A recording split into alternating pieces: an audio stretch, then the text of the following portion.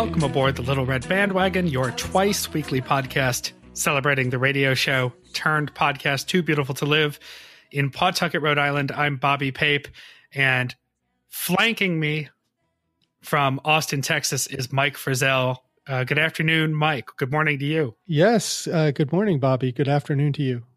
This is a nice, rare time zone, fun midday recording session for us, which is great because the sound interruptions at home are minimal and I'm technically getting paid by my day job. So sweet. It works for me. This is a Friday edition of the show. It's been a while since I've hosted one of these. It's fun to be back. Rather than our Monday morning recaps of your latest week at TBTL, this is our chance to let our hair down, or lack thereof, Mike, and talk to a 10 about their favorite moments in TBTL history and a little bit about them. And today we are joined by one of our favorites from the Stens page, Patricia Lopez. Good morning in Denver, Patricia. Good morning and good afternoon. Thank you very much. Thanks for finally coming on. I think we've been wanting to do this for a long time, and you've brought a very special, dear to my heart and to many listeners' hearts topic to us today. But before we do that, we'll talk about some things we must discuss, followed by a little bit more about you, Patricia.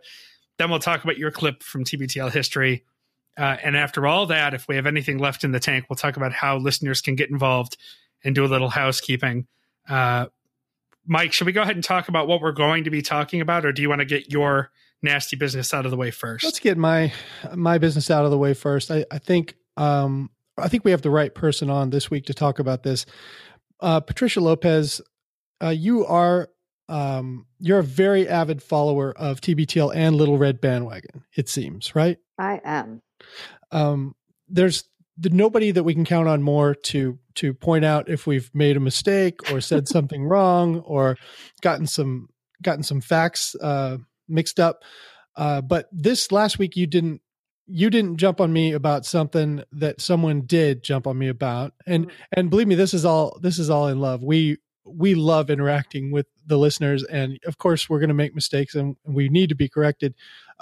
What happened this past week is it was on the recap show. I said, and I haven't gone back and listened. So, Patricia, you've heard it more recently than I have, or Bobby has. I think I said that because the discussion was Luke had gone to the movies alone and was trying to entertain a couple guys at the movies with his comments at the Hateful Eight. Hateful Eight is actually a good name for a bad chain of theaters, but but he was talking about how he went to the movies alone, and it led to a discussion. It wasn't even a very long discussion of going to the movies alone. And I said that I wouldn't want my daughter going to the movies alone. Mm-hmm. Did I say more than that? I mean, you tell me what was your impression of what I said, and then please take us through the thread on the LRB page, because I mean I could take everybody through it, but I'm obviously biased because I'm being defensive here. So okay. So give a listener's perspective of what I said and then what was put up on the page. Okay. So what you said was that it'd probably be a bad thing for a woman to go to the movies alone because it's unsafe and you wouldn't want your daughter doing it. Mm-hmm. And then I think you guys, Bobby and Meredith chipped in saying, yeah, if you're on the move or have a laptop in front of you in a coffee shop, you're fine. So it was sort of, to me, it was a commentary on, protectiveness of women. Mm-hmm.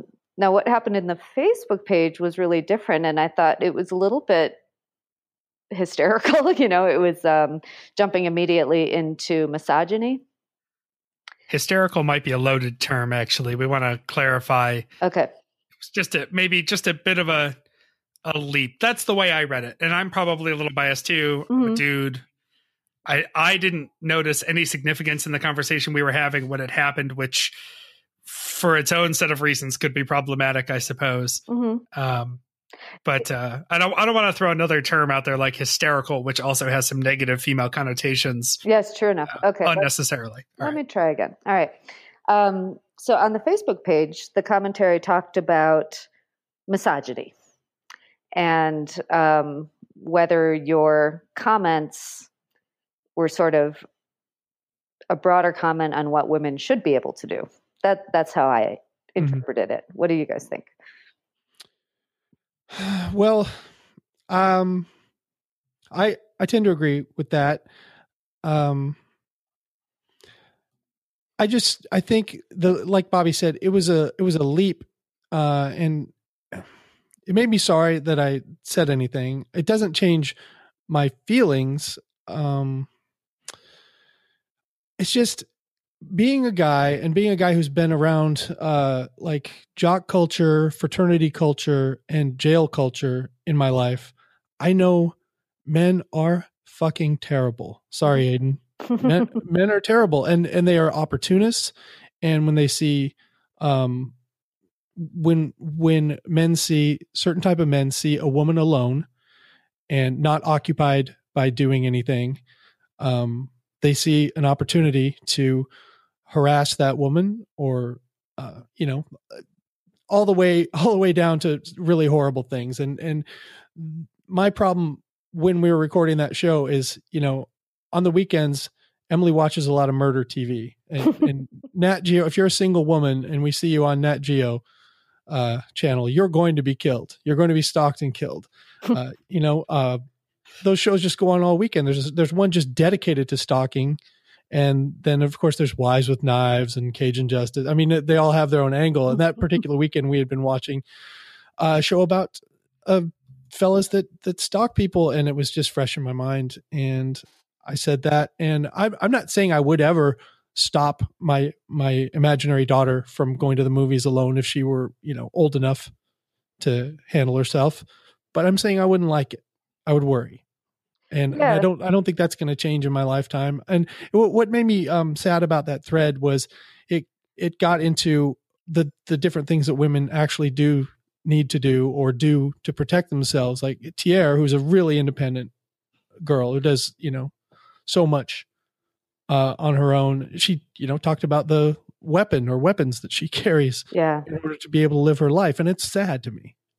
Yeah. And I mean, I can say this, that, you're right about the fact that there are elements of danger. I don't know that sitting in a movie theater is dangerous. I do that all the time. And I've traveled all over the world by myself, but it is about, what makes me sad too, is that I have to worry about it and you don't.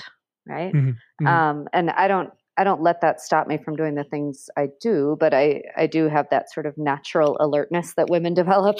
Right. So, when I'm in a movie theater, for example, I feel pretty safe just because there are a couple hundred people around me. Yeah. I guess I was picturing, a different scenario, like an afternoon showing with like 5 people in the theater and you just see a woman sitting there, and I worry about that. Just like, we go to these,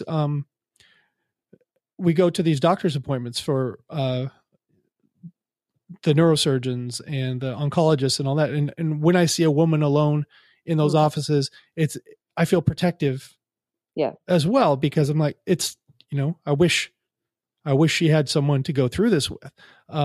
And, it's just some version of that. And maybe it makes me slightly misogynistic, but I'm not going to change. And I think, I know I do tend to get sharpshooty and technical, but I think you have to be real careful with the words that you use when you're creating this discussion, because misogyny is about hating women. Right.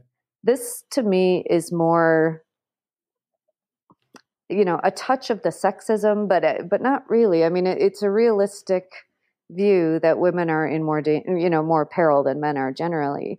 And misogyny really is about keeping women down. And that's not what you were saying at all. So I felt protective of you, Mike. I thought it was a little bit, that's a loaded word. Well, so we're looking for a word somewhere between chivalry and misogyny.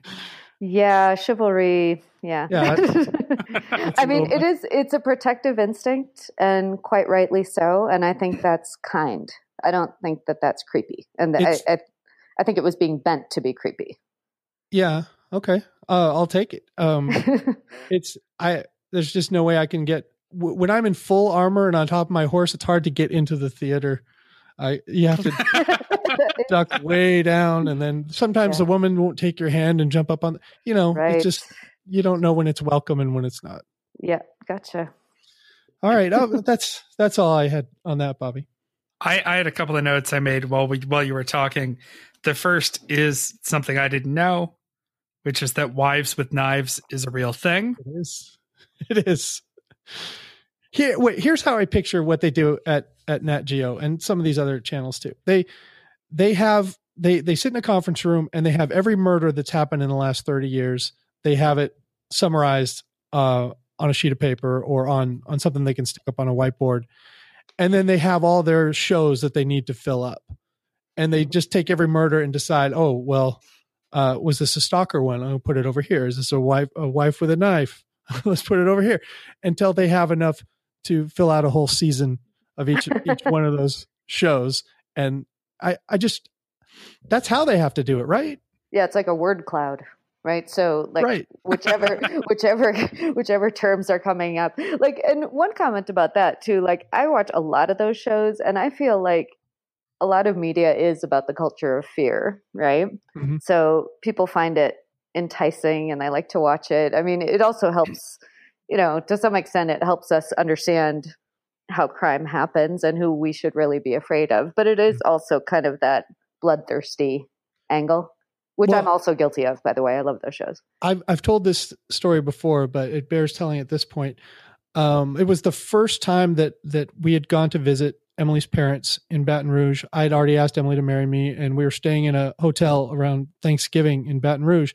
And Emily at the time did not have cable at her house, so she was pretty hungry to watch some television when we were in the hotel. And we went to bed, and I woke up at about 4, and she was staring at me. The light of the television was still on. She was staring at me, and I said, "What's going on?" And she said, "I have to kill you."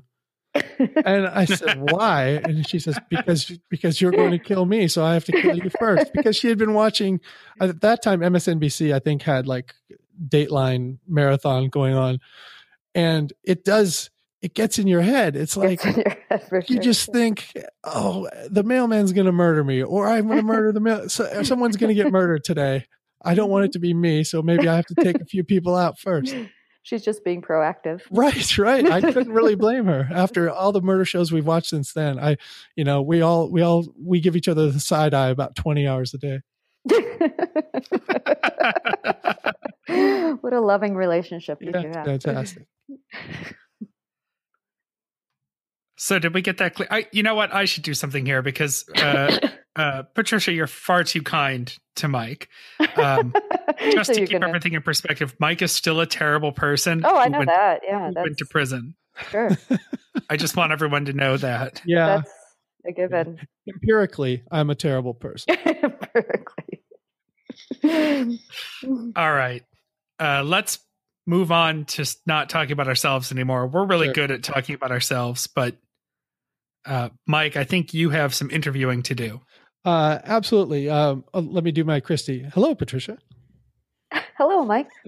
I'm doing my Christy too. Patricia, how did you find TBTL? I was trying to track down exactly how I heard about it, and maybe this will trigger a memory for you guys. I had heard a clip, maybe on another podcast, saying that this was a podcast that did not open with the host's weight. And I wondered what that was about. So I tracked it down from there, because I didn't know what that was a reference to. And that happened to be a couple days before the 1000th show. Uh-huh. So once I tracked it down, my first episode, well, to jump ahead a little bit, is the 1000th show. And that's how I heard about all the memes and stuff. Didn't we have a guest on recently that it was the same thing? I think you did. 1000th show, right around there. That's interesting. Yeah, so your relationship with TBTL is just built on lies. Yeah, that's right.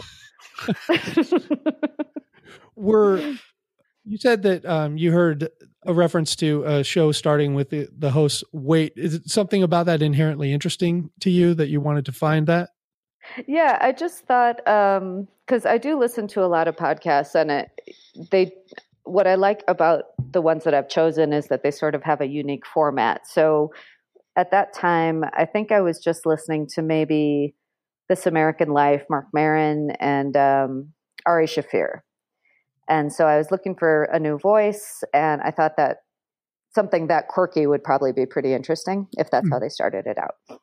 Did you go back at all, or you've just listened to that show forward? I did. And, you know, when I was prepping for this show, I looked back, and I think I went back to about 850, somewhere around there, because there was so much, you know, after the 1000th show, there was so much buzz about Jen and, you know, her involvement with the show. So I wanted to get part of that, I guess, part of that mythology sorted out. And when I listened to the 1000th show, I had no idea what the fuck was going on. You know, it's like all these jokes that I had no idea what the context was. So, you know, it's like a club, and I wanted to be in on the club because I thought, you know, the hosts were likable, the format was interesting. So I did go back and track down maybe 150 shows. To be fair, Luke was so ripshit drunk. Yeah. At the end of the 1000th show, I don't think he knew what they were talking about either. Fair enough.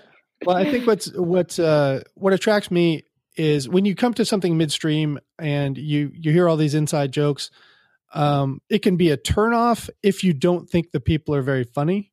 Yeah. But if you just inherently can tell or think that the person is funny, you're like, okay, well, eventually I'll be rolling in this. You know. It'll pan out. Well, and they're, you know, the thing is with those guys, like even when things are a mess, they're still really likable. Mm-hmm. So it's hard to, I mean, I thought like with the 2000s show, there was some weird format stuff like Sean's cooking show and stuff, but you know, they mean well. They have big hearts, and you can still see it in the 1000th show. You know, they're trying to have fun, they're trying to entertain people, and I just thought they were really likable. Mm-hmm. So I think it didn't take me more than 5 or 6 shows before I was really hooked. And then it just became must listen. Do you keep up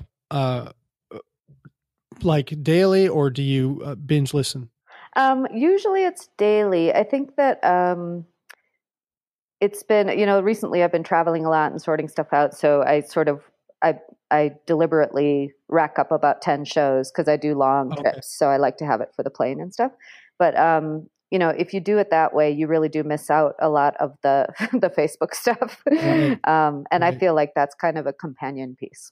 Yeah, that's true. You know, I think I look at our recap shows as kind of a reward to people that are completely caught up, because it's much more enjoyable to listen to our recap if you've actually heard the shows. Although I know there are some people now who just listen to the recap and have started to skip the shows. Oh, thank you to those people. That's a disaster. That's great for some. Well, but it's also that, I mean, there are, like Bobby pointed out, like there are big story arcs, you know? Yeah. So even if you miss a couple of days of, you know, a week of LRB and a couple of days of TBTL, you're pretty much down in the muck. Like it's very hard to sort out what's happening, right? Yeah. Yeah. And the shows have been so long lately. Yeah. 75 minutes. Yeah. I mean, we take a lot of crap for how long our shows are, but I think almost every show of theirs last week was longer than our recap show. Yeah. So have you written in? Have you had any letters read? Have you talked on the air with the guys? Any interaction with the show? I've written in, and I've never been on TBTL, but I was actually on the Andrew Walsh show right before he left for LA. Someone else recently said that. Wasn't it Meredith? I think she was on the Andrew Walsh show, something like that. I think that was it. Yeah. Yeah. So what was the context?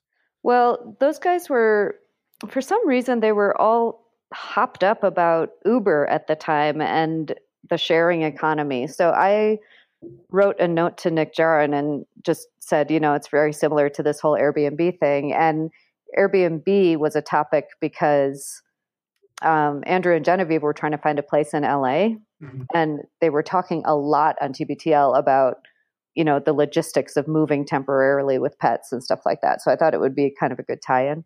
And yeah, the next day they said, we'd like to have you on the show. So I had a nice talk with Andrew. And now, was that because you were an early adopter of the sharing economy and knew a lot about Uber and Airbnb and such?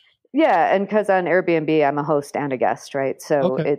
it was a good. He wanted to know my perspective of hosting and whether I was scared and how I could stand having people in my space, which is such an Andrew thing, right? Yeah, Like it's sort of yeah. like the last thing he'd ever do. But yeah, it was interesting because a couple of weeks later on TBTL, he said that he had rented that Airbnb with that French actress or whatever in LA, and that was a whole new arc. So, so I felt kind of flattered to be part of that. Two things about that. The first thing is when you get to host a radio show or a popular podcast like TBTL, you can actually use your time on the air to do research for your own personal life, which is great. Right. I would definitely take advantage of that too. The other thing is, Bobby, you know a lot about that particular point in TBTL history. Do you not? Did you not find that French actress pretty quickly? I may have found that French act. Boy, this episode is just going to be full of things that I have dug into far too deeply. Yeah, we're about never to get there. too deep. But yes, I've never actually done Airbnb. I've looked at it from time to time, and there are options I've considered. But yes, I isolated the French roommate. How dare we ask?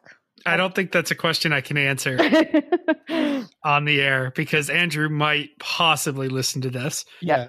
But he knows that I did. Yeah. So there's that. Let me just say this. She was fine. Yeah. I don't know if Genevieve ever saw a picture of this girl, but boy.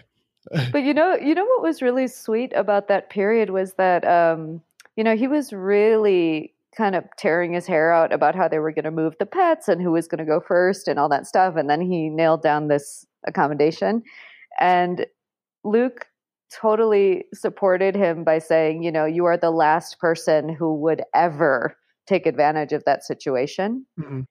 And it really, to me, like it fleshed out Andrew's character, right? Yeah. Because he's such a sweet, sweet person. And for anybody else, this would be like, if Luke were to do this, everybody would be going, oh God, well, that's a terrible idea. It's just, it doesn't bode well. But for Andrew, it's like, yeah, he's going to stay with this hot actress. Right. It was fascinating. It was a completely different angle because he's such an outlier. Yeah. Yeah. I enjoyed that period. Did you have any other interaction with the show? Surely you've written in. Oh yeah, I've written in, and recently there was a time when those guys were beating themselves up for beating themselves up. And which is just so meta, right? So I wrote in and said, you guys beat yourselves up exactly enough. Like that's part of the whole tone of the show, don't you think? Yeah. Is this constant inability to manage their demons. Like it's just, that's sort of the theme. All the diets and all the crappy production and all that kind of stuff. I mean, that's sort of what makes TBTL. So I wrote in and Andrew, of course, not Luke, wrote me back and thanked me. And I have actually sent in my music recommendations and those have not been played. So I was pretty disappointed by that. I wonder if they get a real backlog of those. I mean, I'm sure what happens is they don't get saved. So you should just take a new run at it every week if you've got one, because I think they just sort of pick one on the fly very quickly. Right. Yeah. But what they said was like the same way you guys did. Like they're like, please send them in. We need them. Oh, right. So they had a dearth at some point, which is when I picked it up and sent something in, but it didn't get picked up. So that's cool. I'm used to rejection from those two. Well, so many people are probably more passionate about music than they are about TBTL. So when they put out a call, I bet they just get buried with music because like whenever there's a thread on the Stens about music, that's guaranteed to, go on for days and days and days. Yeah. People are very passionate about music. Everyone thinks that everyone should listen to their music. Yeah. They should. I've always been in favor of just having David Burbank in charge. of that. I was just gonna say that, like those two, because Luke has, what is he on, a jillion shows right now? He's got so much going on, and they don't seem to have any. I don't know what their sort of admin support situation is, but they are at the stage now where they've got so many little subtopics going on. I believe their admin support consists of whatever they can convince Stuba to do for them. Maybe David could take over answering their emails, something like that. But David is, he seems pretty excited every time he's involved in the show, and it's not that often. Yeah, and he's in college, and we all know there's spare time. Yeah, you got lots of time. That's in right. college. Or Addie. Isn't Addie studying broadcast journalism? I don't know what she's studying, actually. Oh, no, his brother is, I think. His other brother, Sammy. Yeah. Right. When he's not fighting off the pirates at Trader Joe's. Jesus Christ. Want to buy something, sell it to him. I don't get it. So I'm down to the nitty gritty, the real question. Why does TBTL matter to you, Patricia? I think, like a lot of listeners, it came to me in a very difficult time. So having those voices, the consistency every day, something to look forward to, that was really important to me.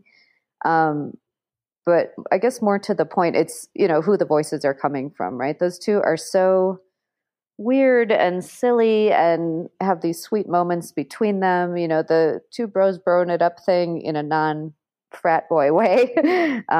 They're just so kind to each other and sweet to each other much of the time, not all of the time.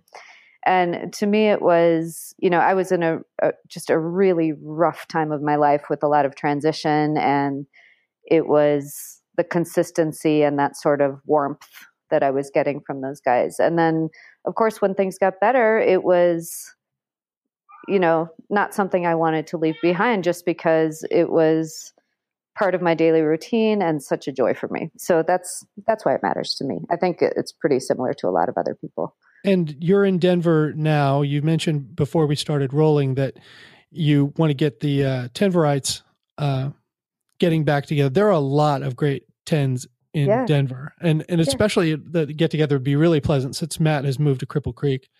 Yeah, that's exactly what they said when we met up. I won't name names. I did. We had a meetup back in May, and it was about, I think, 6 or 8 of us. It was sort of the core group. You probably know everybody. So we're getting there, but I think we lack momentum. And it's all the old people, the people who have been around for a while and have been to a lot of the events and been on the show. So it was a nice time. I think we've had Robin on. Robin was there too. Joe Michael is a friend of mine in Denver. April. Jason, yep. April. Yeah. I haven't met April yet. She seems to be, she zooms around a lot, right? Doesn't she? Yeah, she travels for her job. So. She has the best job anyone's ever had. I know. Hotel reviews, right? Yeah. I think it would be the best job in the world for about 10 years. Then I think I'd probably want to kill myself. Yeah. I think you'd need to be in your mid 20s and then you'd be done with it. Yeah. But it's definitely something I'd want to take a shot at for a while. You don't understand, though. I want to live in the movie Up in the Air and not worry about any of the consequences. Right. Dream job. Well, I'm in HR, so that is a lot of my job. Mm-hmm. Oh, so there you go. Well, the reason we've convened is to talk about Golfman. Bobby, take us through Golfman. If I wasn't so lazy, I would end it in a fanfare. Right there. Where to begin? I think the hardest part with this, and Patricia, you put in this topic very early on in our starting this show. And the biggest thing was I think we just didn't know where to start with Golfman. There are so many episodes. It's been tackled so many times. It's such a big thing. It's one of these big arcs that just we dip back into every once in a while, and it's been a long time now. This clip, I forget how long ago things happened until we go back and look. The clip that we ended up running with for today is from June 27th, 2013. And I think this one does a great job of summarizing the Golfman experience.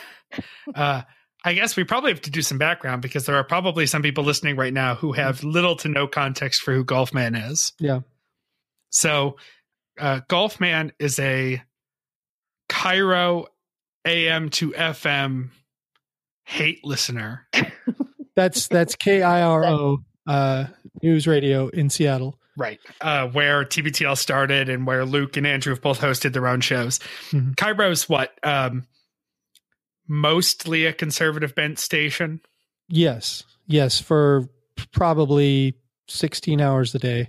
It's and that doesn't count the coast to coast portion of the 24-hour cycle. Right. Because that's just crazy. That's not, there's no political bent to crazy. And so you can imagine listeners who live in the conservative echo chamber. And this is not to judge anyone who has a conservative opinion. That's fine. But you think of the person who is just sort of regurgitating rhetoric and is generally angry and is not particularly thought out about this. I just told someone last night, so we're recording on Wednesday afternoon. Last night, State of the Union was on. I used the comments from old Facebook friends about the State of the Union to decide whether or not I should unfriend them last night. And it was producer Jeremy in a group chat who said, wait, why are you just unfriending people who disagree with you? And I said, no, I'm not disagreeing with people who I'm not unfriending people who disagree with me. I'm unfriending people who are illiterate and putting no thought into the garbage that they're spewing while they're disagreeing with me. Mm-hmm. And that's Golfman. Yep. Golfman never missing a chance to write in and shit all over anyone he doesn't agree with just a string of illogical, poorly punctuated insults that have nothing to do with any core point, and going by the name Golfman. And getting personal. Yeah. I mean, it gets personal so fast. You can't respect someone's argument if they, they say, well, I believe that all Americans should have free access to guns and you're a horrible cunt. Right. What? Right. we could have had a discussion up until you called me a horrible cunt. Well, and there's no internal logic. That's the funny thing. Yeah. It's a lot of the times, as those guys were pointing out, they weren't talking about that. It never came up on their show, so they don't even know why they're the target of this comment. Right. One of the letters in this clip, is it brings up a news story that wasn't even discussed on Andrew's show. Yeah. And so Golfman wrote all this hate mail in, has come to terms with the fact, not come to terms with, he understands the fact that Luke and Andrew work together. I think he's aware of, maybe not, he's probably not smart enough to download a podcast. Right. He is that audience that can't be reached until it's one button in your car that Luke likes to talk about. Yep. The last frontier for podcast. He is aware of the fact that Luke and Andrew run in the same circles. So there are emails that are addressed to both of them coming in. Well, yeah. And obviously they have a gay relationship. I was going to say they're gay and secretly Jewish in one case. Right. Because that's the enemy right there. Yeah, that on top of everything else, just the unnecessarily religion attack. It sucks that in 2016, or actually back then 2013 or whatever, Jews still have to hide from Golfman. That's right. Yeah, they better run. I don't know that we need to do too much more to talk about this until after the clip. Sure. I think we're going to play most of this episode because I think it does a really good job of breaking down Golfman. This is, for perspective on the timeline, this is sort of later in the Golfman experience. He's been around for a while. He's made appearances on TBTL. Some of his letters have been read in the past. The guys do a nice job summarizing their experience with him.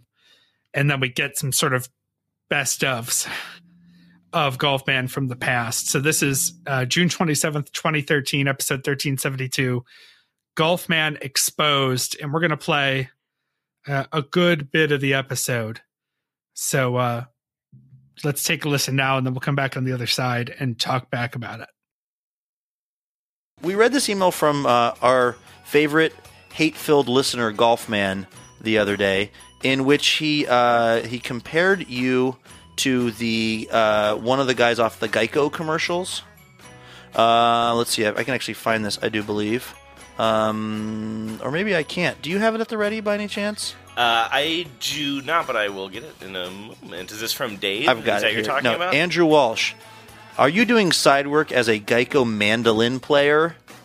Side note, John Curley, you rule! Yeah. That was the email from Golfman. And, we read that because we like to read the funny but really mean things that he sends in. But then we got a confirmation email from a beloved listener up in Stanwood, our friend Dave in Stanwood, who's not a hateful listener. Not at all. He's a love-filled listener. He says, none of us up here are Golfman, but for at least a year, every time one of those Geico commercials comes on, we jokingly yell at the top of our lungs, Andrew Walsh! And how happy are they, Jimmy? I'd say happier than a bodybuilder directing traffic. He does look happy. Get happy. Get Geico. 15 minutes could save you 15% or more on car insurance. I'm the guy at the end, right? The guy who says, could save you 50%. You are the bearded guy who's standing up there with a mandolin. Dave continues, those commercials are played over and over during all the Seahawks games last year. So as each game would go on, obviously we would say it louder and louder and think it was funnier and funnier. Thanks, beer! Also, we were at the Tillamook Cheese Factory a couple days ago, and they were selling Andrew's hat, but with the Tillamook logo on it. Wait, was Golfman trying to be insulting, or just point out that the Geico guy is also a friendly-looking guy with a beard? Hey, Andrew, there are guys with beards that look like you, and they're on commercials sometimes. Take that! It hurts. It hurts coming from Golfman. It even hurts a little coming from Dave. So you take that as an insult? No, not at all. I'm totally joking. He's not necessarily an unattractive guy. He's a taller man with a beard, and you're a taller man with a beard. Yeah, no, I'm absolutely fine with that. As a matter of fact, there's another. There was a car commercial that was out a while back, I'm going to say about a year ago, where three friends, I believe, are in a car and they find themselves in the woods. I can't exactly remember the details of it. But again, bearded 30s guy was in that, and a woman came up to me at work and says, crying softly. Yes, in the fetal position. Yep. Okay. She says, every time we see that commercial, me and my husband, and I haven't even met her husband, but she says, that's like the guy I work with. Apparently, like, there's just a guy, a type that I fit into. I decided to do a little digging on who this mandolin guy actually is. He is, according to at least one website I found, he is named Alex Harvey. He is a musician and actor from New York City. He is also apparently part of a group called REO Chuckwagon, which is, I believe, a bluegrass REO Speedwagon cover band. These are your people, Andrew. These are my people. These are the people that your beard puts you in league with. I got to shave, man. I would listen to REO Chuckwagon. I would not listen to REO Chuckwagon. Are you kidding me? Yeah, no. Are you looking for REO Chuckwagon as we speak? Absolutely. And we climb and climb, and at the top we fly. Let the world go on below us. We are lost in time. That's an REO Speedwagon song. Wouldn't you love to hear that as an REO Chuckwagon number? Nope. There was a time when I was in college. I worked on a folk show at the public radio station I worked at, and so as part of that, I kind of got sucked into the folk scene a bit, and like the host of the show. You make it sound like it was a drug problem. It was. I was going through a hard time. I got really caught up in the folk scene. And like I hit rock bottom when I found myself listening to a folky cover of Toy Soldiers by Martika. Too many. And at the time, like looking back, I can't believe that I spent so much time at like these big outdoor, not even festivals, but like parties or whatever it is, where like so many, like huge bonfire, so many people just like, oh, it's time to pull out our instruments, and they would just sit around the fire for hours. You have just and hours described and hours. Every second of the mummy's life Right, when he's not teaching us how to score poppies on a nature walk. Exactly. No joke. You have described exactly his hour-by-hour existence. Yeah, and I remember one time dragging my friend John, who was more of a kind of a, I don't know, new wavy kind of guy. He was a musician himself. And I was like, no, just come on, it's fun. It'll be a really big party, a big fire, we'll smoke some pot. Like, it's just come along to this. It was one of those things where at the time I was so frustrated with him because even if I could have had any enjoyment out of it, he refused to let me enjoy it. He just kept on saying, "When are we leaving this pickin' party? Can't believe you dragged me to a pickin' party." And at the time, I was just like, "Come on, dude, chill out." Like, whatever. I have various friends who are into various things. Looking back, I owe John an apology for taking him to that pickin' party. What is so bad about it? Oh, I mean, I guess it was fine at the time. At the time, like, yeah, no, it was fine. I just would never go to one. I don't now. want you. Listen, I don't think that you need to measure what you're saying or temper what you're saying because you're worried you're going to hurt our listeners' feelings. I feel like there are probably some people listening who are very into that scene, and that's absolutely well, but I'm just fine, curious. But it's okay for you to hate it, as you obviously Uh-huh. do. But I just want to know why you hate it. Let's see. Why do I hate it now, or why am I embarrassed that I went to it then? Is a different question. Yeah, because I feel like you are typically like I think you're usually like, hey, you know, whatever, to each their own or something. But this seems like a thing. You're drawing a line in the sand when it comes to the band REO Chuckwagon. Well, that. What whole if I thing, played you find a that little whole sample thing- of Edgewater Turnaround, one of their tunes? Can I just add in? Boss Hogg is going to get them Duke boys one of these days.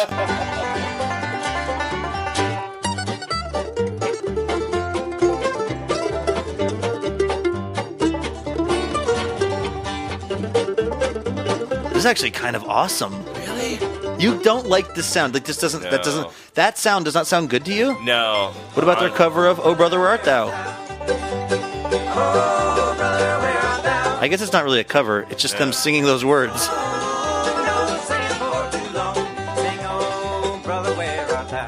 You know what the problem is? You haven't heard Fisher's hornpipe yet. Can you solve that problem for me? Solved.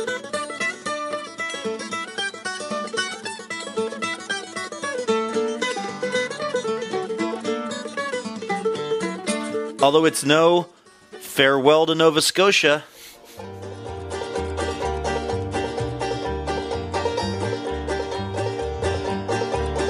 Oh, the sun was sinking out in the west, and the birds, they sang on every tree. Now listen, here's the thing. I will say also this isn't necessarily my style. I am a sucker for banjo. Anytime you get some banjo up in a song, I'm usually going to be listening to it. But it's funny because there are certain styles of music that just I loathe deeply, like reggae, for instance. You don't like that song? Well played. I might have to give you high zero for that. Do you know that's what Mike Pesca's son has named fist bumps? No. High zero? I like that. Give me high zeros. Is his son very young? He's like 27. Is he? I'm trying to figure No, out. he's like 5 He's or a little something. child. Yeah, Okay, yeah. He's a little. Because it's good whether you were 27 and you came Actually, up with that, or yeah, 5 I would and have you been came up so with it. I would have been so proud if I came up with, hey, give me high zero. High zero. That doesn't that make fist bumps seem way less horrible. Yes. High zero. Good job to. I'm not sure which Pesca. I think that might be Milo Pesca. Anyway, what I was going to say is it surprises me a little bit that your reaction is as strong to that because I find that music to be, you know, more or less inoffensive. I did, though, think we should look into if you could have actually booked the role, Walshke, of Mandolin Guy in that particular commercial because you do have the beard for it, and we've already established you bear a physical resemblance. This is the casting call for that Geico commercial. Wow. Looking for fun, folksy musicians. Okay, you're already out, but just stay with me. How did you find this? Did a little digging on the internet. O'Connor Casting Company is searching for fun, musically inclined individuals for a national commercial campaign for Geico. Are you a folksy musician with a modern quirk? Do you know how to keep an audience entertained in the Buck Owens and Roy Clark pickin' and grinnin' tradition of hee-haw? We're looking for duo acts or solo musicians who play well with others for an opportunity to add fun and laughter to a national commercial campaign. If you are already part of a strummin' musical duo or musically inclined comedy duo, we'd love to see you two together. And then there's a description of those two guys. Did you realize that these two guys, they have names? There's a whole like elaborate world for them to live in. These Geico How Mandolin happy guys? are they, Jimmy? I'd say happier than a bodybuilder directing traffic. He does look happy. Get happy. Get Geico. Those guys are named Ron and Jimmy. 15% or more. They were cast as male, 30 to 45 years old. These guys are a folksy, likable duo with a real charm about them. Looking for guys who have a witty chemistry between them or can make it work in a fun pairing that feels natural, fun, and spontaneous. Completely devoid of cynicism, these guys are contemporary rather than country, but still have a very folksy way about them. They need to play an instrument like the banjo, acoustic guitar, mandolin, fiddle, or any other folk instrument. And that's what got us to those two dudes. And so they were a duo that came in together. No, they were not. I don't know who the other guy is. They were paired up by the industry. Yeah, exactly. They were totally fabricated by they're the like industry. They're like the Backstreet Boys. Yes, exactly. In fact, Lou Pearlman was behind the pairing of Randy and Jimmy, or whatever their names are. There is some. This is about to be. If you can't figure out what I'm talking about without me being specific, this is about to be the worst podcastery we've ever done. But Now, I want you to think about the gravity of what you just said. If this is really about to become the worst thing we've ever done, I assume that the next step is defecating onto the table in front of me, and then one Andrew, one sadness. That's actually where I'm starting. Okay. Well, okay. There is another commercial. There is a musician who became famous from a commercial. It's another something.com commercial. I want to say it's an insurance commercial, but I could be wrong about that. And he irritated people a great deal. He became actually pretty famous for these commercials, dropped out of them for a while, and now he's back. Why are you being cryptic about it? You don't remember it? I just can't remember. Oh, I thought you were trying to product. protect this person's identity. No, this is why it's the worst. No. It doesn't have to be the worst. It's currently on the air right now. I want you to just really get into Andrew Dice Walsh headspace, because Andrew Walsh doesn't remember these kind of details, but Andrew Dice Walsh has a photographic memory. Andrew isn't here. Oh! Okay, tell me more about it. Hickory dock. That's what Phyllis, our friend Phyllis, she posted that underneath the photo. I totally forgot about the hickory dickory dock part of that. Okay, persona. So nothing I said even rings a bell to you. The commercials just started running again. They found another band to fill in for them while he went away. There was a the reason I know he went away for a while. Now Burbank? No, that's okay.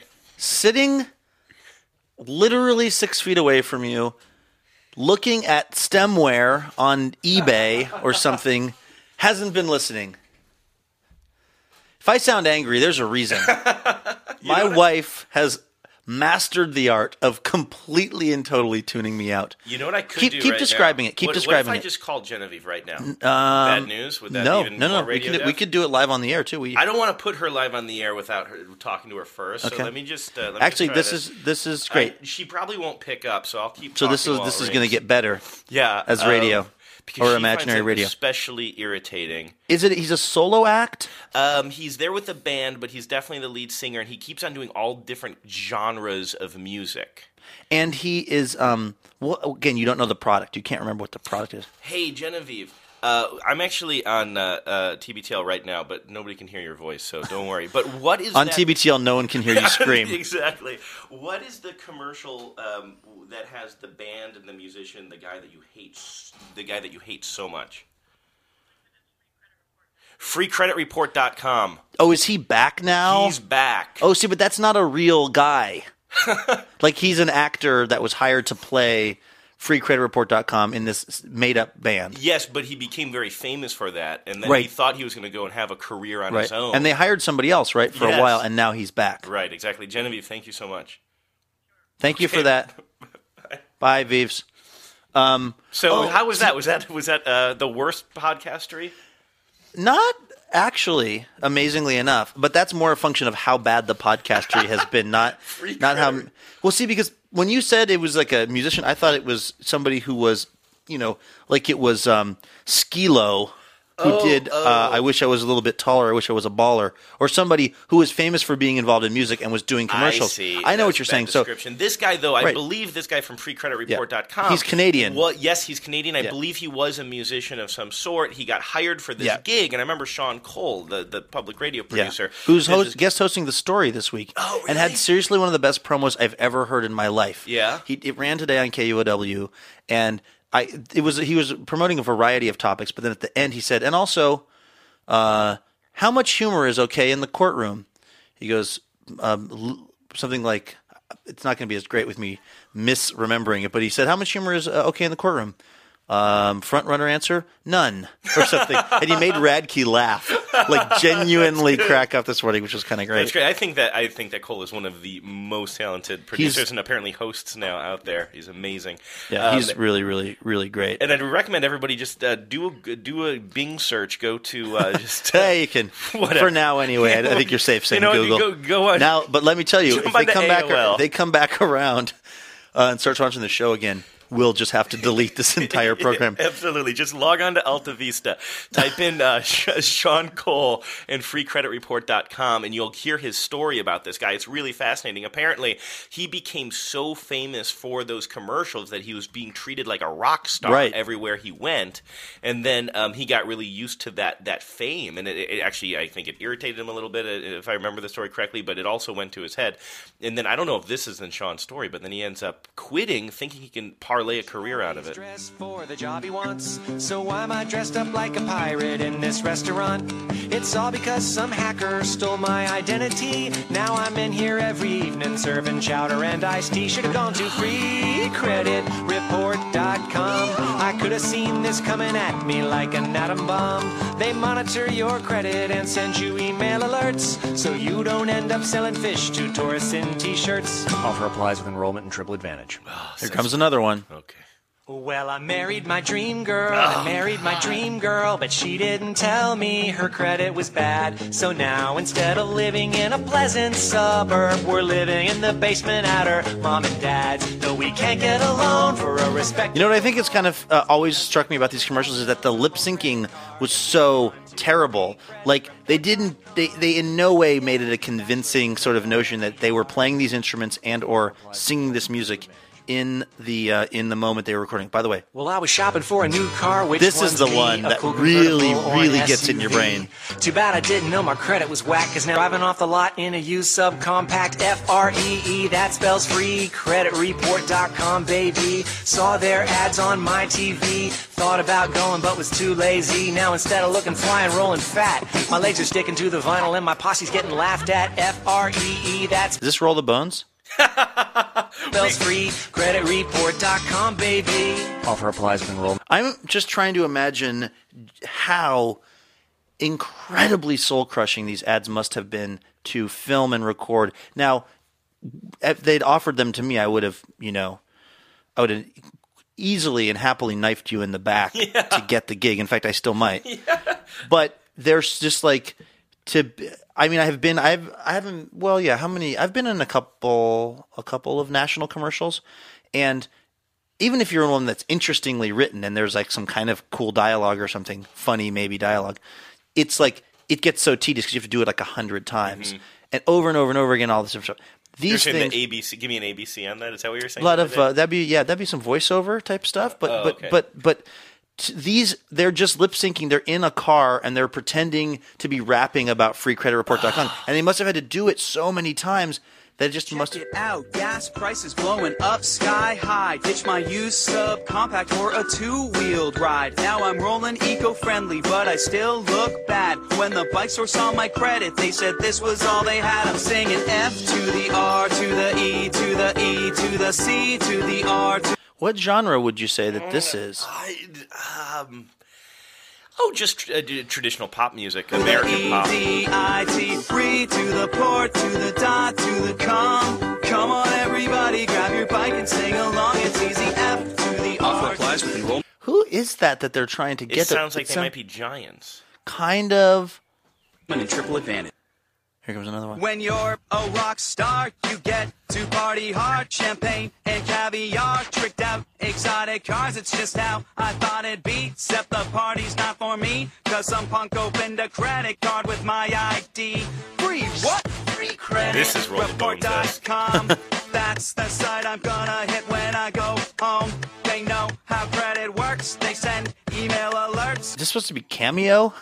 I don't...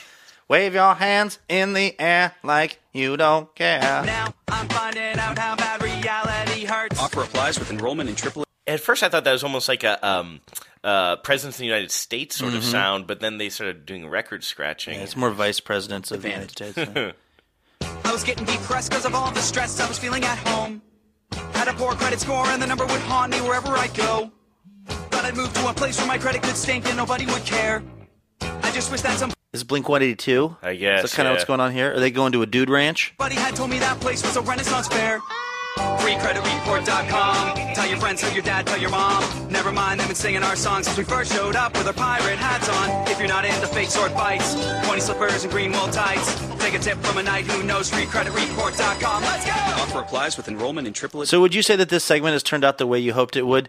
I'd like to welcome all the new listeners. Listening to, the show. to 9. Buckle up, everybody, because we're taking a ride that could strain your relationships and hurt your pride. It's the credit roller coaster, and as you can see, it kind of bites. So sing the lyrics with me. When your debt goes up, your score goes down. When you pay a little off, it goes the other way round. It's just the same for everybody, every boy and girl. The credit roller coaster makes you want to hurl. So throw your hands in the air and wave them around like a wannabe frat boy trying to get down. And bring them right back to where your laptop's at. Log on to freecreditreport.com. Free credit score and report with enrollment in Triple Advantage. We're just challenging people to listen to the show now. Absolutely not. We're like outside artists. Listen, I'm the John Cage of podcasting. Here's where this piece is called 441.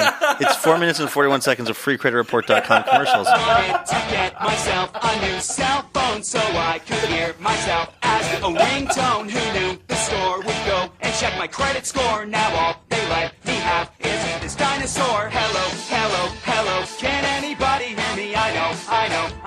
I should have gone to freecreditreport.com.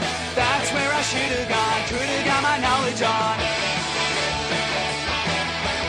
Free credit score and report. I see the problem is I don't listen to enough pop music. Like popular pop music, you know what I mean? To know what they're going to know for? exactly, like, I'm sure there's a band that does that exact sort of sound. That's a little bit, maybe a little bit All-American Rejects, possibly.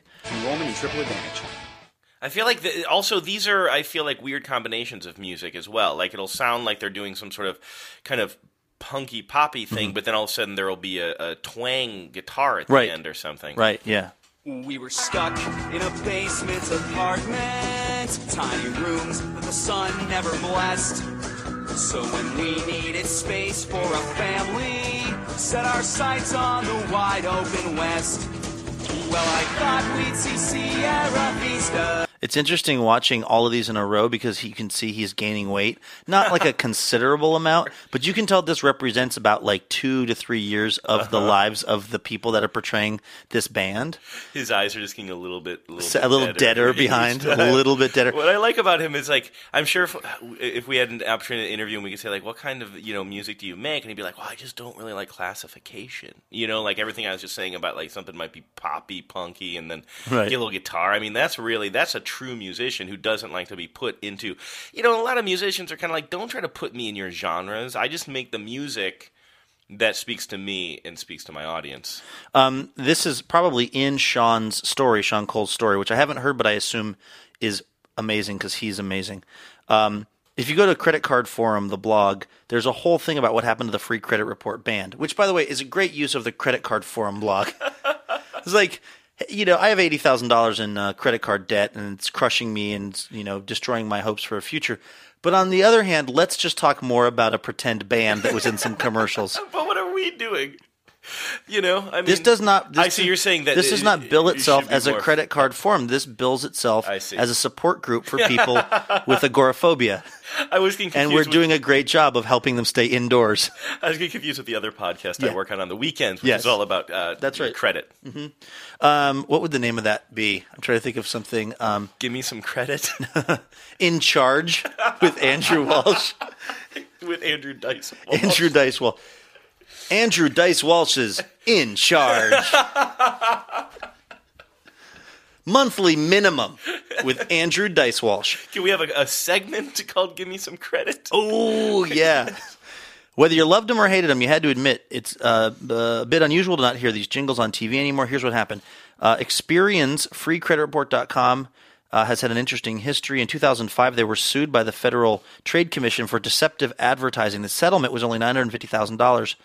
But the company was also ultimately forced to change the name. There were multiple other federal and state investigations.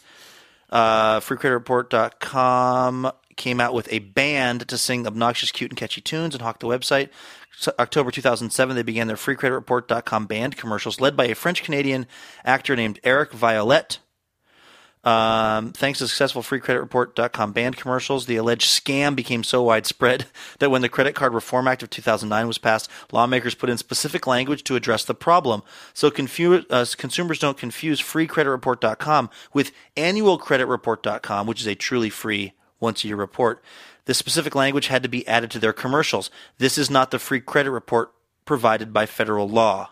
To make it even more clear, the act called for the FTC to create new rules to force advertisers to say that AnnualCreditReport.com is the only place for free credit report. Now Mr. Violette would have to sing something like this. Go to FreeCreditReport.com, but it's not the free credit report provided by federal law. For that, go to AnnualCreditReport.com, the only place for you to get a free credit report. Thus, wow, that actually had some meat to it after all. Thus, the end of these commercials for a certain period of time, anyway. Something happened because they're back, baby. They're back. There's only 7 more, Andrew. But my poor credit score was a stinker. Now we rent by the week in Reno. Free credit score and report with enrollment and Triple Advantage. Anyway, as Carrie likes to say, that was 14 minutes of your life you'll never get back. Oh, Luke. They stopped listening so long ago. Nobody's listening right now. By the way, on the subject of Golfman, which is kind of what kicked off a lot of this, somebody has now taken to Twitter and made a fake Golfman account. Have you seen this? No, I didn't even know. How did I not know about this? Because maybe you hadn't looked at Twitter today. It's a fairly new thing. Huh. And they're called Bruce Golfman. And they said, Walsh, stop trying to get bleeped by your boyfriend. At Luke Burbank, ya douche. Mm-hmm. And then they followed up with, Queensryche is awesome, much better than that gay S you and your boyfriend Andrew listened to. Oh. So either the real Golfman started an account, or somebody is being funny with us, and they're just sending out mean tweets. But see, here's the thing. It still seems kind of mean. Yeah, right. You know what I mean? Yeah. Like, people will do this from time to time. It's kind of started with ya dummy, or hey dummies, and ya douche, and things like that, where, like, I sort of... I respond often to people being mean to us because it's a little funny to me. But if everybody starts using that as the way to get our attention, then it will, as Tom Tangney likes to say, it will accrete to just a lot of sadness in our life. Accrete? To accrete is to have things sort of add up into something. Oh, that's a good word. If everybody is using hey dummy and ya douche and they're making fake Golfman accounts, so to get our attention, right? Eventually it will just accrete to a lot of hurt feelings on our part. Guess whose Facebook page I'm on right now, by the way? FreeCreditReport.com guy. Golfman. I don't know if I ever told you this. What? I've been meaning to tell you this, and this is the first time I've actually been on the page. Why have we talked about anything ever in the history of our friendship that hasn't been about Golfman's Facebook page? Let me do what I like to do on the radio, which is start with the boring part. I was at the barbershop a while back, waiting for the old hair to get cut. Yeah. And while I waited, and you only frequent African American barbershops, right? right. That's how down you are. It's amazing to see you holding forth with 7 different versions of Eddie Murphy. I love it when he plays an old Jew. He even plays me, which is incredible. He actually plays the guy from the Geico commercial playing you. It's just layers and layers. But I was waiting I was whatever on my phone. There was this kind of manage your page app thing that I downloaded. It was just kind of stupid. And I was going to get rid of it because I'm the manager of 3 different Facebook pages, some of which I have nothing to do with anymore, like the Ross and Burbank Facebook page. So right. I'm on the stupid app, and I'm like, you know what? Let me just once and for all. And like legally prohibited from some of them, like your child modeling Facebook page that you set up, not allowed to log into that anymore. So I'm on my phone trying to figure out how can I make myself no longer a manager of the Ross and Burbank page? And so I find myself on the Ross and Burbank page I'm looking for, but then I see a button that says banned users. I'm like, oh, banned users. I've never banned anybody from this page, but I inherited this page from the previous producer. So I click on banned users, and there's 2 people who've been banned, one of which matches the name on the Facebook account. We don't say what it is, I believe, so I'm being careful. But the name on the Facebook account matches the name in the emails that we get. Not Golfman, but the actual email address. So I'm like, oh, okay. And I was like, and then I tried to click on it. I couldn't do it on my phone. So now, for the very first time, can you email me the link? Yeah. to the page? Yeah, right now. Does he call himself Golfman on the page? It's just his name. So, I mean, it's not 100%, but it's definitely. I mean, it's wait, 1 second. Yeah. Okay, just send it. I guess I was searching for the name, and I am. Okay. It actually does say, "Whoa." He has a lot of golf on his page. Yeah, right. The very first photo that you see, huge photo of a golf course. Wow, this is so weird. He kind of looks like a fat George Clooney from the side. Oh yeah, a little bit. It's not what I pictured him. He looks more together. Way more together. Oh my God! Now I'm looking at him dead on. He's posing with Dino Rossi, one-time Republican gubernatorial candidate here in the city. Wow. One of the photos, he looks a little bit like our buddy Steve Scher. We have zero mutual friends. That would be awesome if we had. Here's the music that he likes. Now, I'm sorry. If you have not listened to the show before, this is, again, and you're still somehow listening, which would be remarkable. This is really, really uninteresting to you. If you haven't listened to all the shows where we've read the craziest emails from a guy who only calls himself Golfman, and just like, it's so over the top in terms of its anger and like homophobia and just every bad thing you can think of. And he just says the most cruel things to us, but then I mean, we don't really care because they're not like, it doesn't actually hurt our feelings, but it's even by the standards of like people who send shitty things to people that do radio shows, it's a whole other level. So to now look at the web page of the person who's been generating, this is crazy. This is like, I feel like we're snooping in his house. Music that he likes. Dr. Dre, Devo. He likes Dr. Dre. He's racist. Jack Johnson. Racists can like Dr. Dre. I guess. Nevermind the Bollocks is an album he likes. Oh, by the Sex Pistols. Yeah. And the band The Cars. He is a fan of the movies Sling Blade, Blue Velvet. What? Something tells me he doesn't get anything about Blue Velvet. Blue Velvet? He's watching Blue Velvet for the wrong reasons, right? Can we assume that's the case? Yes, he just thinks Isabella. I'm sorry, who's the Isabella Rossellini? Yeah. He just thinks she's pretty. That's and Laura Dern's in it as well. And Laura Dern, yeah. TV shows. He likes Robot Chicken, Conan O'Brien, Tosh.0. He read Diary of a Wimpy Kid. That's one of his books. Can you find a Golfman?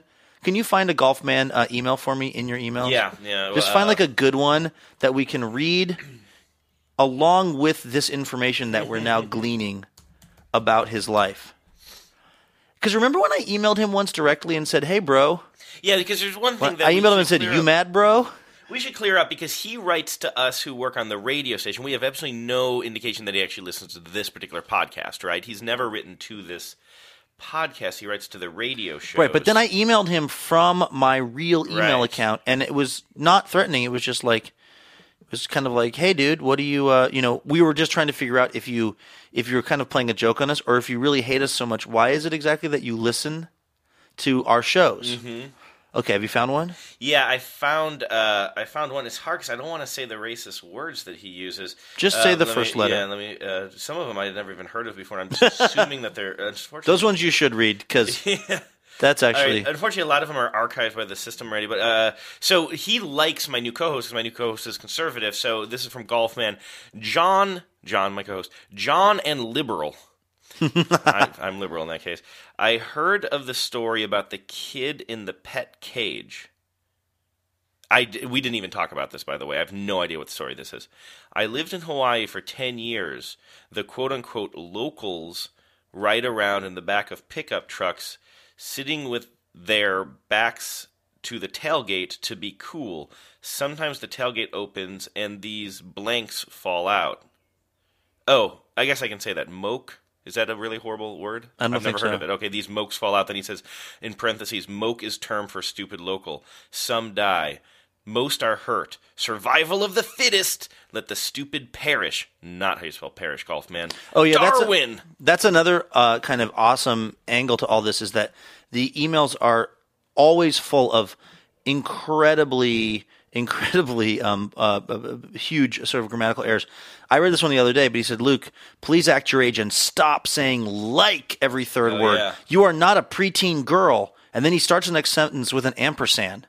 And also, you cannot, and not is capitalized, pick and choose if someone dies. Now, dies is quotation mark, D-I-E apostrophe S, quotation mark. So he says dies, but he puts an apostrophe at the end of dies, and he puts it in quotation mark. You cannot pick and choose if someone dies over leaked information. Cut, ampersand, dry, apostrophe. Cut and dry, leak and prosecute, exclamation point, you liberal douchebags. Enough with your everyone wins attitude. We need, and need is... He capitalizes a lot of words that start with N. In this email, he capitalized not, pick and choose, need winners, anything that he's very big on, like he wants his ends to be forceful. He wants it to really come through. He says, make the weak stronger, exclamation point, not a village to raise a child, exclamation point. We need, capitalize, parents to raise their own children, 5 exclamation points. Here's one. Andrew, your bias to Obama is much worse than the Wayne LaPierre people. He's not talking. He doesn't mean LaPierre. He's talking about I believe he means Wayne LaPierre, right? You'd think if anybody would know Wayne LaPierre, it'd be a guy who's clearly, on a different side of this argument than we are when it comes to gun control. That's why it's so weird to see his Facebook page, and he just looks like a relatively together guy, posing with photos of his family. Just seems like a normal guy. Andrew, your bias to Obama sounds much worse than the Wayne LaPierre people. Your nose is buried so far up his ass that you seem black-faced. Weird quotations and stuff all over this.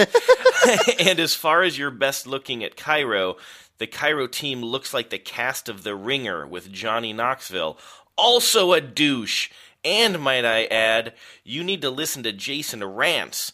Great points, like the 82% of guns used in crimes are stolen. So your pretty douchey leader is not making a valid attempt on anything. Just more blah, blah, blah. He makes Bush 43 look smart. Also, this same person, he liked the Bobby Flay Phage Greek Yogurt Challenge. Oh, good. He is, as it turns out, also a fan of the music of Jack Johnson. Mm-hmm. Here's another hit from the Golfman archives. Andrew, you silly Jew. Do you think it is in the best interest of society to have a penis in your mouth? Or if myself and some of my, quote, hood-wearing white friends want to have a cross-burning party, legally, of course, and force Popeye's fried chicken to cater the event, question mark, that's what you and your liberal friends are asking for, exclamation point. What happened to, quote, freedom of choice in the land of the free? No end quote there, by the way. That's just an open for the rest of his life. Everything he types will be included in this quotation, it turns out. Obama and his flock of sheep socialists are effing up our great country. Go back to Cleveland, ya snatch. He's a fan of the Kentucky Fried Movie. Oh, that doesn't surprise me. That movie has very broad appeal. And also he found his Air Jordans. He's very excited. On May 17th, he posted a link for some Air Jordans that he was into. He's his activities. He likes scuba diving, which he mentions that in some emails. As far as athletes, he likes Anna Kournikova. I'm sure he's just a big fan of her athletics. George St. Pierre?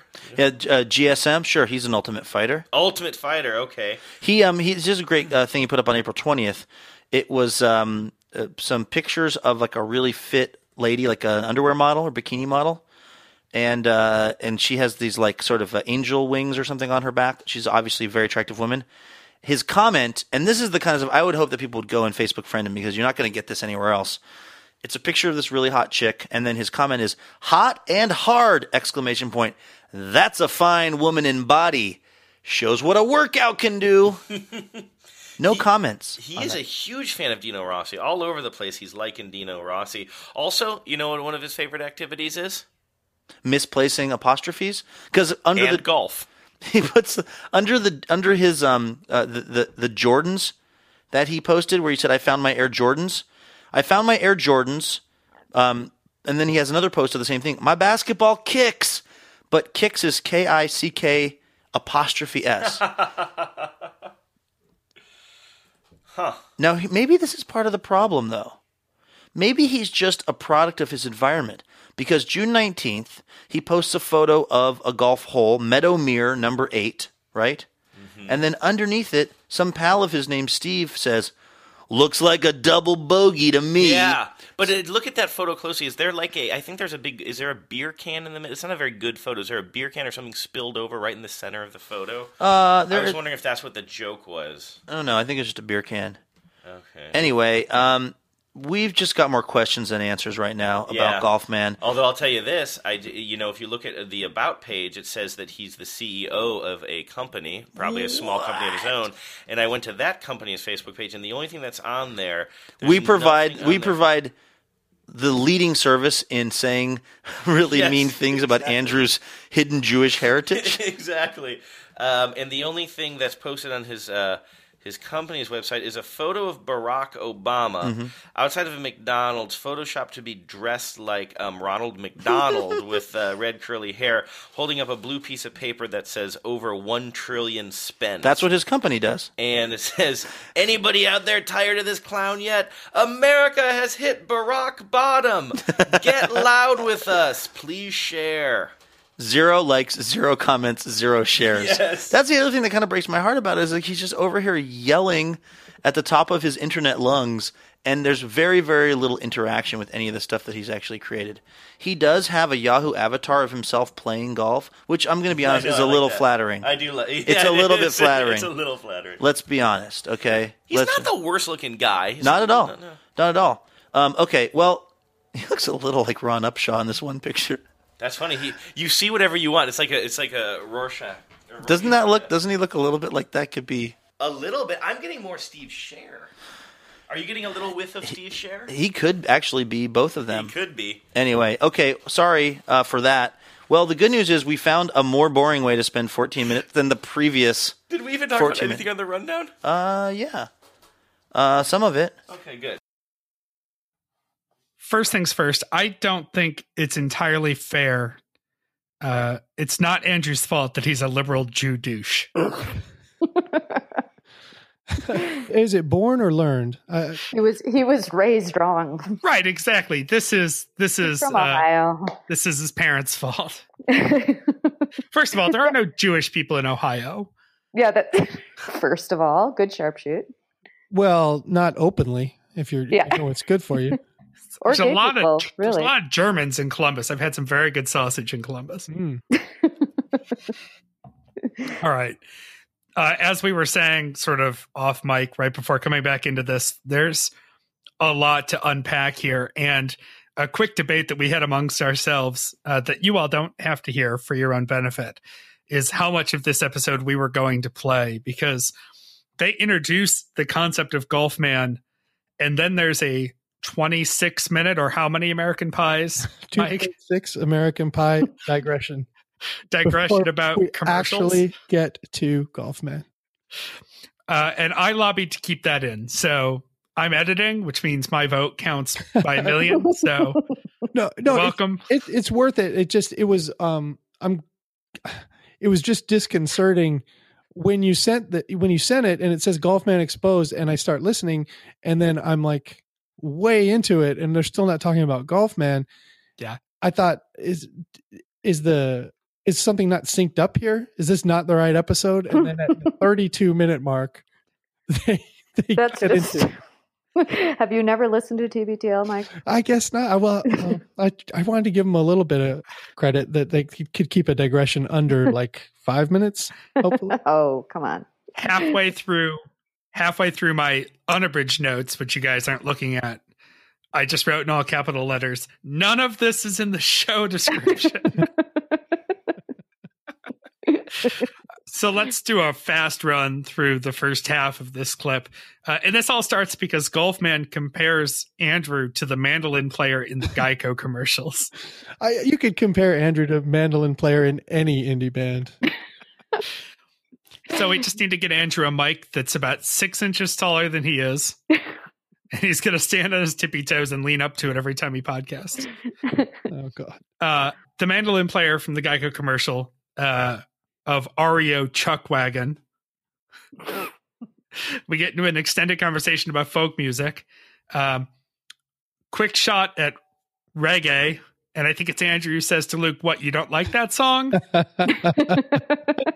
That's beautiful. I love That's solid. Good punchy, sweeping insult. Yeah.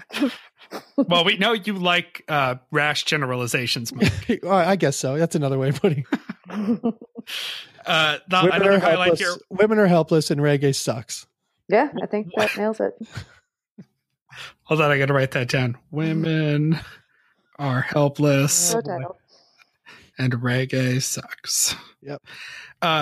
Some other highlights from this first half that I thought made it worth keeping: high zeros, which Mike, you've been saying to me for the last 3 days. Right. Nobody gets it. I've been saying it to Bobby. High zero, and everyone's like, "What the fuck are you?" High zero is so awesome. So that's he thinks it's Milo Pesca, Mike Pesca's son, his term for fist bumps. Mm. Which is great. And there's a small chance in our universe that Mike Pesca might hear this. And if you do, Mike, thank you to your son for bringing us high zeros. Yeah, it made it into our lexicon. I don't know why it didn't make it into anybody else's. Well, they just aren't as good as we are. That's it. Then we get an extended conversation about the freecreditreport.com guy. And Luke plays, I don't know, a dozen of those commercials. Yeah. Every single one. I think it's a reprehensible company. I actually like the ads. I like the guy. I like the band. I've never been one, because a lot of people like to bash that commercial and those guys. I think the writing is clever. I think they're catchy. It's a horrible company. Right. But good ads, kind of like Whataburger. And speaking of ads, we could not remember who this guy was until Andrew makes an off-mic phone call to Genevieve for a reminder. And did anyone else think that seemed familiar in our modern context? Yes, they are students of commercials. We find this out in 2013, so I guess we shouldn't be surprised that that is Andrew's passion project, and it is also, let me say this, way better produced than TBTL. Yeah. Way better produced. And Genevieve is sort of his Google for ads. Yeah. Right. He has deep knowledge. And he has such a spotty memory. That's a good match. You need someone with a steel trap mind in the relationship when you're spotty. Look, it's just a little smoky in there. That's not So, Patricia, I know Mike is listening to After These Messages. Are you? Yeah, for sure. Of course you are. I love it. I actually studied advertising as an undergrad, so that's right up my alley. Oh, that's great. When After These Messages came out and we figured out that it would immediately have probably 10 times as many listeners as this show immediately, I knew exactly how Matt felt when TDP died. Right. He knew I'd be playing to a bigger audience without him. No, really, I doubt anyone listening to this needs the reminder, but go listen to After These Messages. I'm going to say that in the clear and hope that maybe they'll do a commercial back for us at some point. Mm-hmm. But yeah, what a backdoor pilot that was. Other notes, Luke says he's the John Cage of podcasting, just challenging listeners to listen to TBTL. Since I work in contemporary music, that was something I particularly enjoyed. Now we've hit when I said none of this is in the show description.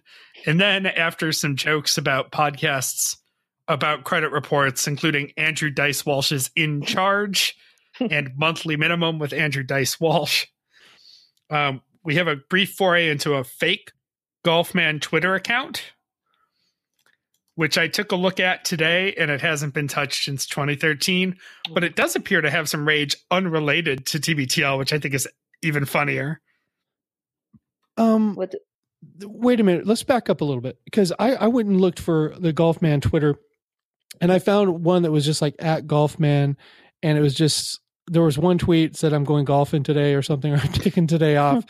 And he had 5 followers. He was following one person, and that was it. And it was like many years ago. That's not the one that you? No, I found the real one, right? I found the real fake Golfman Twitter account, which is Of course you did. I'm not good at this stuff. You're Twitter.com/ or I suppose you would say at Golfman 8675309. I got it now. I'm looking at Golfman's bio. Golfman's bio is just Leviticus 18:22. And Golfman joined. Taco is a picture of a taco is the banner. Yes, and there's an intricate profile picture of a muscle car and a woman with a beer and a bear with a looks like an automatic assault rifle. Yeah. In front of some explosions and I think a boom mic. Flames everywhere. The punctuation on these tweets is killing me. And of course, the only follower I know is Dave and Stanwood. Hi, Dave. Dave and I have a great relationship on Twitter. We like all the same things. To be fair, there are only 2 followers. Oh, God. Of course, Dave. Hi, Dave. Deserves so many more. Well, to be fair, Bruce Golfman has not tweeted in several years now. Hashtag I hate people that have butt sex. Go back to Mexico, you faggot bastards. And misspelled faggot. I'm sorry, Aiden. I'm so sorry. Yeah, this is a bad episode for Aiden. Maybe let's sit this one out. You douche. I just called Aiden a douche. He really has to sit this one out. Where do we go from here? The guys move on from Golfman's fake Twitter page to his actual Facebook page, and they dissect the things that Golfman likes. We don't need to repeat the whole list, although I will say his liking of Dino Rossi was convenient for me. Lots of weird music mixes. I think Andrew is thrown by him liking Dr. Dre, or Luke. One of them is thrown by that. It's racist. Right. Well, if you're a racist, you're not allowed to culturally appropriate music. That's right. My favorite, of course, the Bobby Flay Greek yogurt challenge. What got me, his sports interests were Anna Kournikova and Ultimate Fighting. I think there's no way, if those are your sports interests, there's no way you're not a terrible person. Yeah. Agreed. Because you're certainly not appreciating Anna Kournikova for her excellence, because she was a very fringy professional tennis player. And she had some very obvious assets. And if you combine that with a love of just bare knuckle brawling and watching people's bones get broke, I can't live with you. I can't be with you. I can't be around for you to call me a douche. I'm ghosting on you. Well, and that sort of the perspective, that comment he made about what I'm guessing is a Victoria's Secret model, talking about what a workout can do, was sort of in the same vein, right? It's that, he's kind of a bag of shit, but he wants to look at women who look like that and says that if they would work out, they'd look like that. I can't believe he's still single. I cannot believe this guy's still on the market. With all these lovely ladies on his Facebook page too, you'd think he would have snagged one of them, right? Very careful. He curates his Facebook page so there are no there's nobody under an 8 on his Facebook page, and I think these are mostly appearances, like porn stars doing appearances at local clubs out on the peninsula, and he's jumping in a picture with them, Mike McCauley style. Thanks for roping him in unnecessarily. I think we're going for a record for the number of shows we can get him in. Hey, he keeps coming at me, I'll keep coming at him. But the biggest thing that I noticed about Golfman, and it's the over punctuation. I think if someone under punctuates, like Mike Pesca in his tweets and such, all his correspondence, he under punctuates. But we know Mike is a smart guy. We know he's just not taking the time to punctuate. We know he knows how to do it, but he's in a hurry. He has 10 things to respond to. He has 5 things he wants to tweet out, and he does it, and everyone forgives him. If you over punctuate, it says something very different about you. It says you're a dummy, and you take a lot of time to demonstrate how dumb you are. Well, I think it also points to a level of unhingedness, right? That he can't keep his fingers on the right keys, because starting a sentence with an ampersand is really aggressive. It's, you don't have time to stop and spell out and you have to get to right. the point. Yeah. I've got to get on with the sentence and start having my items possess a lot of rage. My kicks. What? Okay. Kicks. What do they possess? Your kicks. Why is that apostrophe there, son? Well, and the leaving the quote open at the end was also quite good. I thought Luke made an excellent point that, he's always in that space. I'm not done. Ending. Placeholder. It's like, he put the napkin over his beer when he walked away. Yeah. I don't know how long it's going to be, but I'm coming back to that. Yeah. He's coming back. There's a little bit more in this. I mean, we get the reading of some of the great heavily redacted Golfman emails. And it really just got me thinking about the bigger picture of Golfman. I am so glad that he exists, not for the electorate or for the people in his life, but for us getting to have this caricature that has created so much content for TBTL and for the listeners. I mean, Golfman was a daily source of entertainment for us on the Stens page for months. Yeah, I really miss him. It's that because you can't make this stuff up, right? It's sort of organic comedy. And try as he might to be as big a douche as Golfman, JLJ has just not risen to the level he's got that we need him to man. Yeah. for entertainment purposes. Yeah, agreed. Are you writing down an edit point there, Bobby? No. Okay. Finally, some of my JLJ stuff's going to get through. No, I just think it's impressive that someone could even fail at that. He's too smart. JLJ is a pretty smart guy. He's too smart. I blame his education. We'll call that your Friday fun fact for today. Do either of you have any closing thoughts on Golfman? I think, what was interesting to me about the end of that segment is, that segment was preceded by our 2.6 American Pies of sort of digression. But when they closed this segment, they were like, well, that was boring. Sometimes I think they're a little bit tone deaf on what is working for the listeners. Mm-hmm. Because there was nothing better than that segment. I mean, that was one of the highlights, I thought.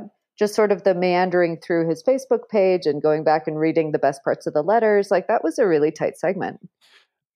I was also a little surprised that they went so in depth on his Facebook page. Mm-hmm. It seemed a little out of character for that. Seemed like something more like I would do, a little mean. TBTL is always best, but it feels like they've turned the mics off and are just shooting the shit. And I feel like that's what would have happened if they were just laughing at Golfman one-on-one. They would read through that and be like, who the hell is this guy? What is this? And so, I mean, just like always, when we get to kind of peek behind the curtain and feel like we're getting that experience of two guys just being friends, those are always the best moments, and they always think those are the worst moments. Yeah. And I guess, when they were running that segment, it was also interesting to me. He had that information for a while. He just didn't know it, right? That was my impression, that he was clearing out his his other email account settings or something like that, and discovered it. So they sort of stumbled upon it. And I thought that was interesting that they've been getting letters from him for years, right? Before they got to this point. Yeah. The ones that got through, I imagine there's a lot of triage. Well, I think it's interesting that this happened on the week where I got the feedback I got on the LRB page. The reason that still was in my heart to talk about today was because there was a grain of truth in it, that I think about women a certain way, and it's probably a little bit off of where I should. And that makes it a legitimate discussion. But when someone comes at you the way Golfman does, mm-hmm. it's funny because he's got nothing, you know, it's all hateful. It's all ill-informed. And so you can laugh at it. It doesn't eat at you. It becomes a good time. And that's what I loved about Golfman. Yeah, and they did mention too that when the listeners adopt that kind of language, it's not funny anymore, right? Because they actually care. They care when we say, "Hey, you dummies," that's funny once. It's not funny 1,000 times, Right? Because they do take it to heart. So it's true that I guess the extremism of Golfman's point of view is what makes it funny and not threatening. Mm-hmm. Just like everything else. And this actually came up on another recent episode of ours. You just have to be careful not staring into the void too long. Mm-hmm. You know, mm-hmm. My auto signature to all TBTL emails for the last 3 years has been Yadoosh, which should probably change that.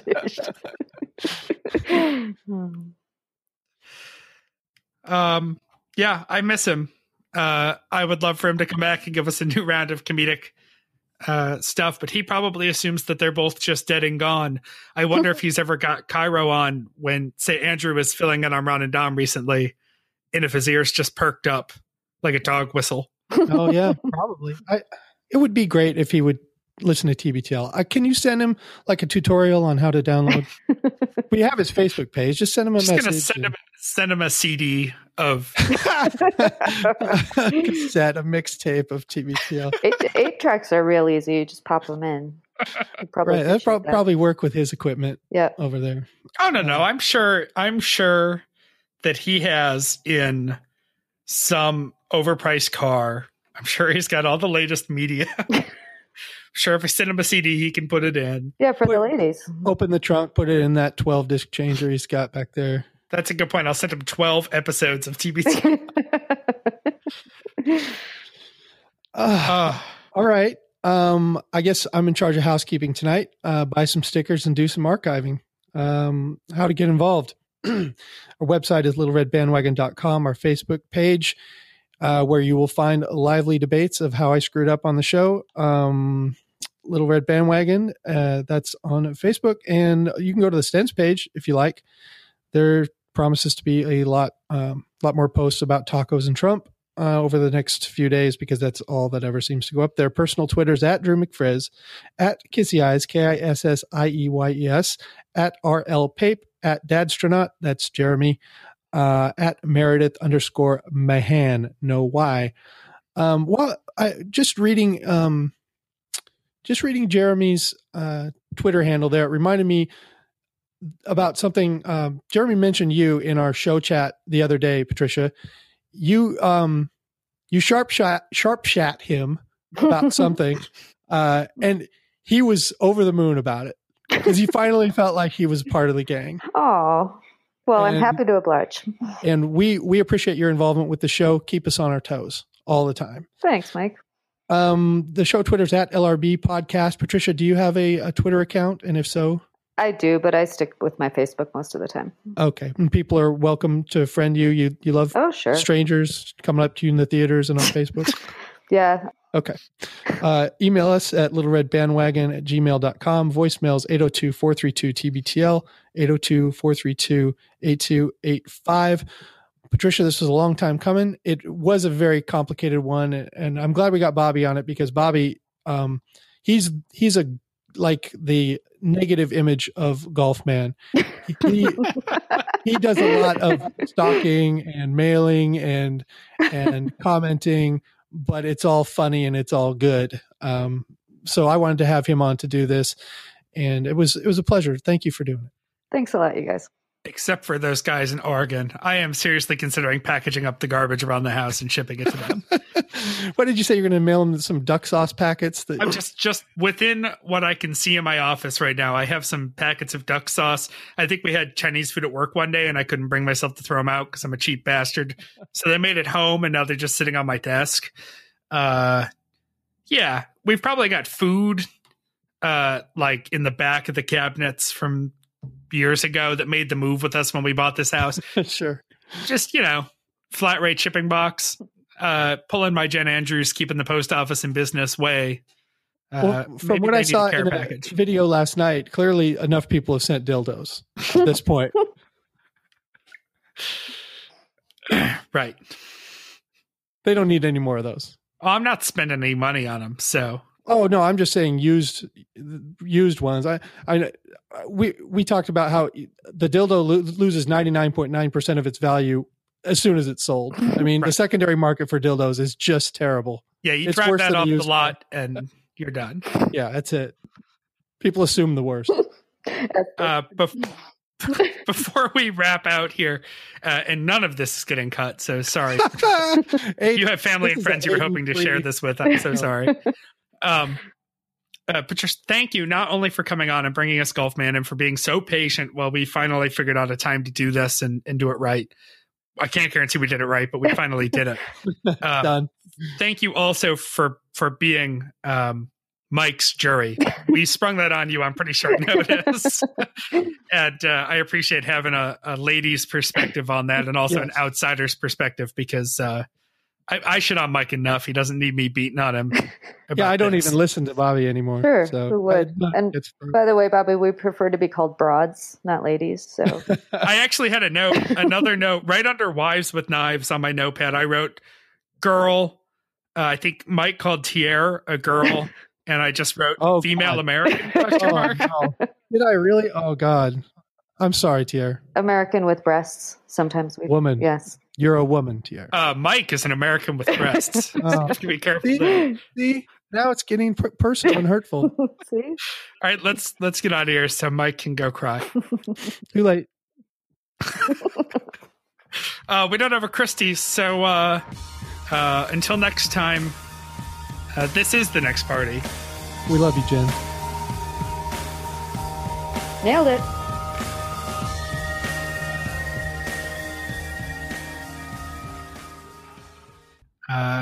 And I think I'm introing and you're Christy, Mike. Yeah. Not even close. I know, I can't do it. I have no vocal range at all.